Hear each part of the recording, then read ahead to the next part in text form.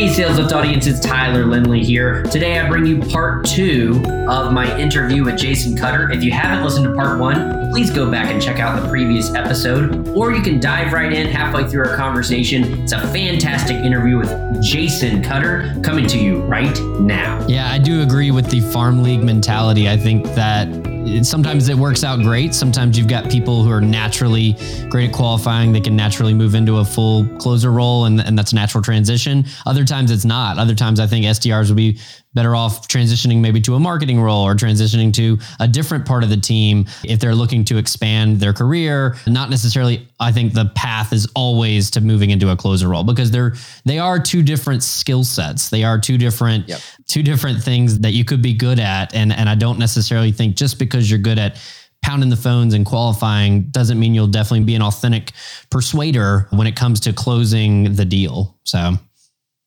do you talk about... I have had many people work for me, and I've seen many people in organizations where even when offered the chance of moving up to a closer, they're like, no thanks. I don't want that pressure. It's so funny. I don't want the pressure of having to move someone forward or close a deal and ask for money.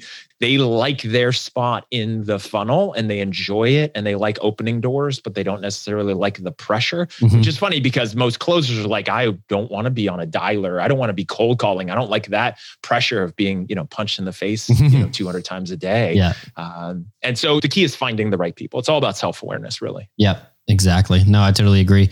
One thing that I think is important for, especially as we continue to progress, you and I both have podcasts. We talk about sales, and it seems like social selling, which I think our podcasts are definitely an extension of our social selling arm, is becoming more important. People utilizing their personal brand, utilizing social media platforms, and creating content on their own. And I'm talking about the sales rep or the sales leader creating content, not the marketing team necessarily. How important do you think it is for sellers to really market now in this day and age as things are changing?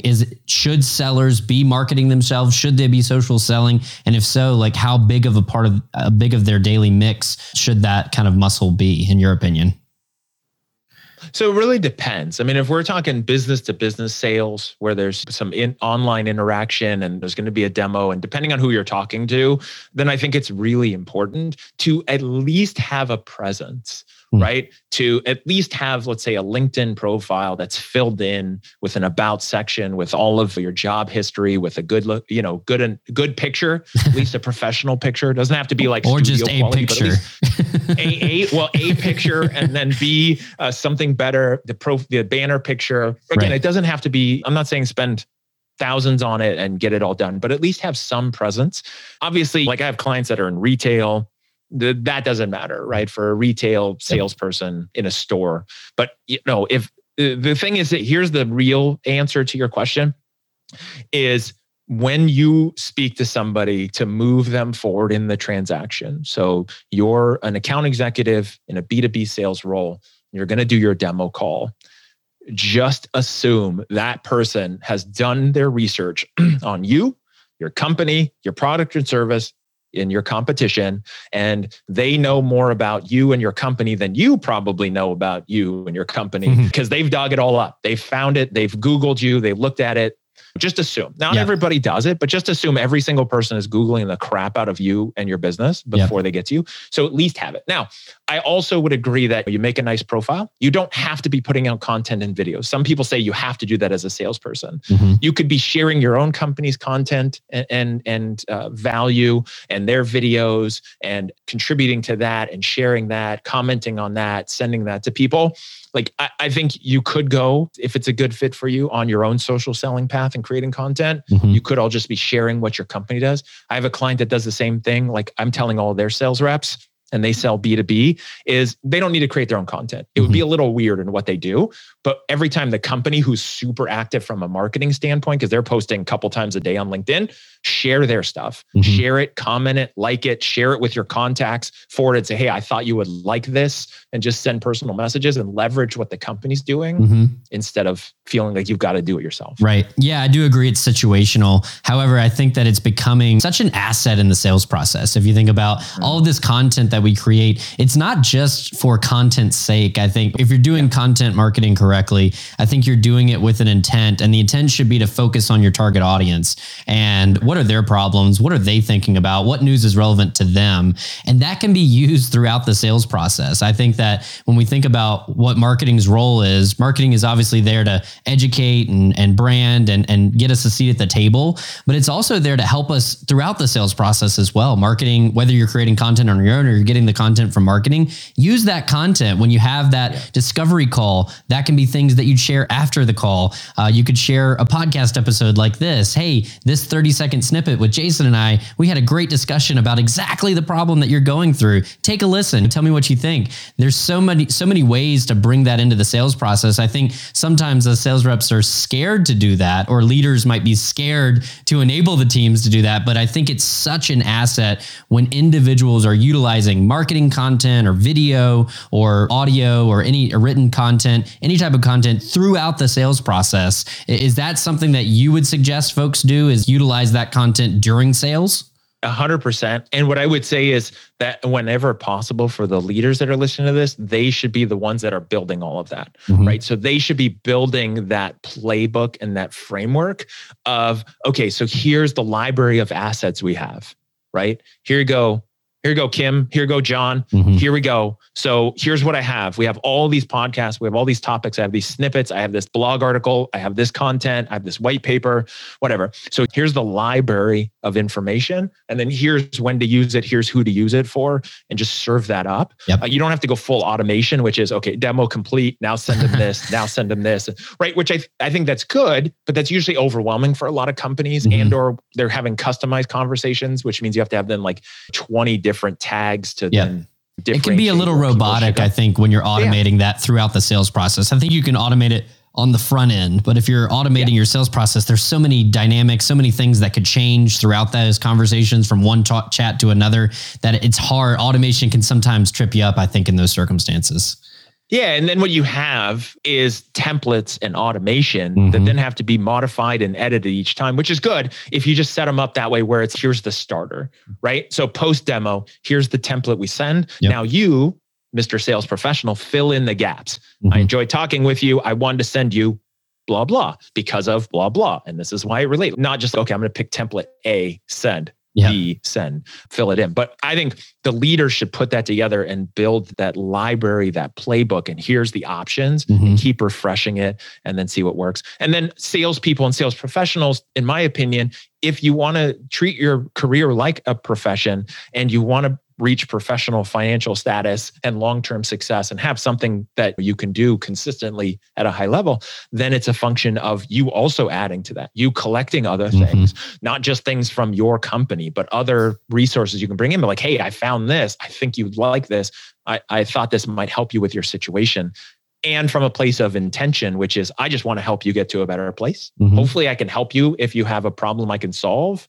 Otherwise, at least get to a better place. Yep, exactly. Yeah, in that scenario, salespeople are the curators of the content. We are the ones that we know their situation better than anyone else. We know exactly where they are in the sales process. What content makes sense for them right now, based on what I know, based on where we want them to go. What can I put in front of them that would help them move? And I think part of that is, that's a lot of sales this day and age. There's the sales that happens in between calls. There's the sales that happens before you ever talk to a customer, where they're looking you up online, or they're interacting with your marketing content. They're learning about you. They know so much before they ever speak to you. And then after that first call, before your second call, there's so much going on there, so much time and information that you could fill that space with that helps to move that sale forward. And it's almost, I feel like sales is happening in the gaps more and more as we are talking to people, but I feel like it takes less calls now than it used to. We used to be information givers. Now we're information curators, and we manage the process. But it's all about, I think, filling those gaps that can sometimes separate those A from B players. What advice would you have for filling those gaps? Whether you're a sales leader, what could you tell your team to do to fill those gaps well? I totally love what you just said, Tyler, because it's exactly what I was thinking as you're talking about it. Because here's the biggest difference that I've seen in the buying public and then the way top sellers operate now is realizing that your customer, your prospective customer, isn't coming to you for information. Mm-hmm. Everybody has within arm's reach at 24 hours a day, all the information in the world, right? It is nobody is more than an arm's length away from their phone. Mm-hmm. If they are, it's stressful and they're constantly looking for it. Like they just lost their puppy. Where's my phone? I can't feel it. It's right. Not near me. I'm speaking from my own experience, but I'm now wondering where mine is. Yeah, I know where it is. I keep seeing it's in the corner. In an unhealthy but also healthy way, you just got to understand that people don't need you for information. Mm-hmm. Sometimes they do, right? Again, this is a blanket statement. Some people like they're totally clueless and they need you for it. But if you're selling anything B2B, they don't need information. What they need is wisdom. They need the application of information and knowledge into wisdom, which means how can this help me? How can I achieve my goals, right? And so there's a quote I use in the book, and I love this quote. And I'm not the greatest at memorizing and then saying quotes, except this one is great. And it's from Miles Kington, and it's knowledge is knowing that tomato is a fruit. Wisdom is knowing not to put it in a fruit salad, right? And so you wouldn't do that, and people know that, and you laugh, and it's okay, that's funny. But that's what salespeople do: is they think I still have to be the purveyor of information. My job is to lecture. My job is the brochure. My job is features and benefits. Spend most of your time diving deep, asking questions, uncovering it, and then what you're saying about the content you're sharing in the gaps and all of that. That's you giving wisdom and helping them. If they just needed information, it would either call customer service or just order it online. The fact that they're talking to you means they need wisdom and guidance. Yep. And that's essentially what we are today. I mean, as sales reps, we are, if you're building a team, like you're trying to build a team that has wisdom, because that's what buyers are looking for this day and age. They're over inundated really with information. What they want is you to curate it and guide them and understand their situation better so that you potentially could help them solve their problems versus just inundate them with more information. We don't need more information. We're all have plenty of content in front of us. That's not helpful as a sales rep. But if we can guide that process, I think that's what buyers are looking for. Which is fascinating because I'm thinking of it as you're just speaking. Me as a buyer, especially if we're talking like B2B or something like that, I'm looking for some kind of solution for my business or for one of my clients. I actually don't do any research because I know there's so much information and I just don't even know where to begin. So I break the rules of what I just spent, I don't know how long talking about, that everyone knows more about you than you do. I go into it with some idea, but also mostly blind because I want to hear the wisdom. I actually don't care about the information, right? I want the solution, which is what your buyers want. They don't care about the information. They want the solution. So they're either well-informed or overwhelmed and just give me the answer. And so you want to make sure you serve that instead of what most salespeople do, which is the long product company, self-focused monologue in the beginning of the conversation without even knowing if they can help somebody. Right, exactly. Back to the doctor example we gave. It's not like they start off with, well, I've been here for 20 years and here's my degree and I have a nice white coat. Yes, these are many books, leather-bound books that I've read over the years. They don't care about that. They care about, I'm here to solve X. Let's discuss that. And if we can come up with a solution, great. All of that other is secondary at that point. So that comes in afterwards. Once they know if they can help, then it's the trust building. Then it's the proof. Then it's the, okay, you have a heart problem. I do 180 heart surgeries a year. And now let me tell you why this matters. You have this problem. I can solve it. I'm the best. Hold on. Right. Let's go. And that I do agree. That's to be used at the end. Those case studies, that proof, that social proof, all that can come in at the end when they're ready to make that buying decision as here's the proof to put you at ease. At the beginning, it means nothing because there's no context and you don't even know if there's an opportunity either. I mean, you might just be spinning your wheels. You're wasting their time. You're wasting your own, unless you just like to hear yourself talk about yourself and your company and your own benefits, which a lot of salespeople do. So that's a trap that a lot of us can fall into. So where do you think sales is going? I mean, obviously being an authentic persuader, I think is definitely a huge asset, especially if you're in a closing role, you're leading a team of closers.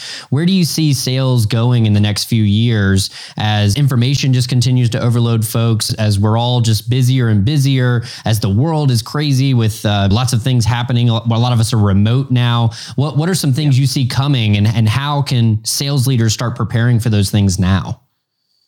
I think it's really embracing and shifting even more and more into the wisdom, problem solving, professional guidance side, right? It's understanding that people have the information and what they want is your wisdom. And so it's really shifting the way sales is done at scale across lots of companies, which some companies are doing great, which is like we've been talking about, getting to know the person, getting to know their situation, asking questions, and then trying to solve the issues. So I think that's one part of it, which is in the conversations, just embracing that more and just shifting how the conversations play out, what that process is like, and understanding that your prospects are afraid, that we all have the primal part of our brain, the amygdala, that's still trapped 10,000 years ago in a cave, thinking that everything is trying to kill us. And eating the wrong berry could kill you this morning. And so, oh my gosh, I don't know if I want to sign up for your B2B marketing SaaS platform because I could die, right? That part of our brain is so afraid. Your job is to help them get past that fear. That's all that matters. That's your only job as a salesperson. And so companies need to shift into understanding that and doing that. So that's on that side.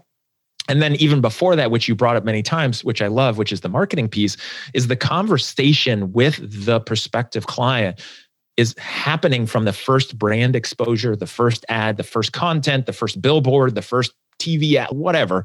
Like that conversation has started in their head. And where the best organizations get it right is that conversation starts. And then when the salesperson speaks to the prospective customer, they continue the conversation. The best organizations have rev ops leaders, which are bringing together sales and marketing instead of sales and marketing being at odds. And hey, you give us better leads. No, you close my good leads. They're good enough. And this like constant lifelong battle that there is. The best organizations are bringing them together for one goal, which is the company and then the customer. It's one customer. It's not marketing's customer. It's not sales customer. It's not customer services customer. It's one customer for the company, and everyone just needs to work together. That's when it's a home run, especially in the future when it's this cohesive message. Yep, exactly. I totally agree. I think in the future, marketing and sales teams start to blend together. I think we see marketers have commission tied to revenue dollars that they help to influence. I think sales reps are more involved in the marketing process, going back to social selling, like we were talking about earlier. I mean, it seems like the two are just blending together more and more each day. And the companies that do blend those roles together, the teams communicate better. I think those are the companies that will win versus this being this argumentative, siloed disagreement, if you will. That are the companies that are going to fail. Whereas the ones that are working in lockstep and talking to marketing every day, or have that go-between, that RevOps leader or sales enablement person in the middle who's helping to bridge the gap, those I think are the companies that are going to win going forward, because the two roles are blending and becoming one role. I mean, revenue generators really. It's hard to see the difference now. And going back to what you asked about early on when we were talking about the kind of companies that are struggling, where it's a founder, small team, maybe hiring their first sales rep, maybe hiring their first few sales reps. One of the challenges, and this is what I see, and this is just humans being humans, is that most companies are founded by somebody who's either a marketing-focused founder, a sales-focused founder, or a technical focused founder, right? Technical focused founder is, I'm really good at building websites, so I'm going to start a company about building websites. I know the technical stuff. I don't really like salespeople. I don't like marketing. Then they hire those groups. They're like, but sales wants this. It's no, shut up. I'm the web guy. Like you wouldn't exist if I couldn't build these websites, and sales is, you couldn't exist if I don't sell people. Right. And so the challenge is if it's a sales focused founder, then they think sales is the best child out of the family. And then they favor that, right? If they're a marketing founder, they think marketing is the best child and the favorite child. And then everyone else is secondary. And then you have this issue. So the more that a founder can look at all of them holistically and like all of the departments, the sooner they can do that, the more likely they are to succeed. Yep. No, I totally agree. In my mind, there's 3 buckets. There's the team that's helping before the sale, during the sale, and after the sale. And like if those teams aren't aligned at any stage of that buyer's journey, that's where issues break down. And they're depending on the size of your company or the scale or the complexity of the process, there might be different people. You might have the same people handling multiple parts of that process. But if you as a company can't outline that buyer's journey and outline what needs to happen at each stage, then you will struggle because you don't want those teams or those people disagreeing. You want them working together. You want them collaborating, because the teams that collaborate better before, during, and after the sale are the teams that win now and in the future. And that's the challenge, right? And this is where I help a lot of companies. And this is usually a painful reality for especially a lot of founders. But that's the challenge, is you want them all to be speaking. But it always comes from the top. If there's a challenge, if there's an issue between departments, it's because it's from the top, right? They say the fish stinks from the head down. And a lot of people don't like to hear that. They think I'm the founder, like I'm the entrepreneur, I'm the CEO. It's not me, it's them. It's you, because you either tolerate it or you created it. And that's great, because once you know that, then you can start to fix it, right? And then you can bring people together, bring in other people to balance things out. But yeah, I mean, I think that's the right founders, the right CEOs and leaders are bringing people together and departments together for the sake of the company and the customers, when aligning everything. 100%. Totally agree. Jason, it's been a fantastic conversation. How can my listeners find you online if they want to learn more about you and what you do? Best way is to go to jasoncutter.com. So that's a hub for everything I have going on. If you want to find where the book is available, you want to book a time to talk to me, do like a free sales call. We can chat about sales, find all my other projects, find the consultant, and go to jasoncutter.com. And then also I'm really active on LinkedIn. And so you want to chat with me there, follow me there. I put a lot of content up on there for everything I have going on. Perfect. We'll link to both of those in the show notes. We'll also link to the Amazon link to your new book, which I've been reading through over the weekend. It's absolutely fantastic. I highly recommend everybody checking out the new book, Selling with Authentic Persuasion, that just dropped. So Jason, appreciate you coming on. We'll definitely have to do it again at some point soon. Thanks so much. Thanks, Tyler, for having me. All right. Thank you so much for listening to today's show. You can find all the links discussed and the show notes at thesaleslift.com. That's the THE sales, SALES, lift, LIFT.com. Have questions for me? Email me at tyler@thesaleslift.com. We look forward to seeing you back here next week. And we hope today's show brings you the sales lift your business needs. Remember, ideas plus action equals results. You've got new ideas. Now it's time to take action, and the results will follow. See you next time.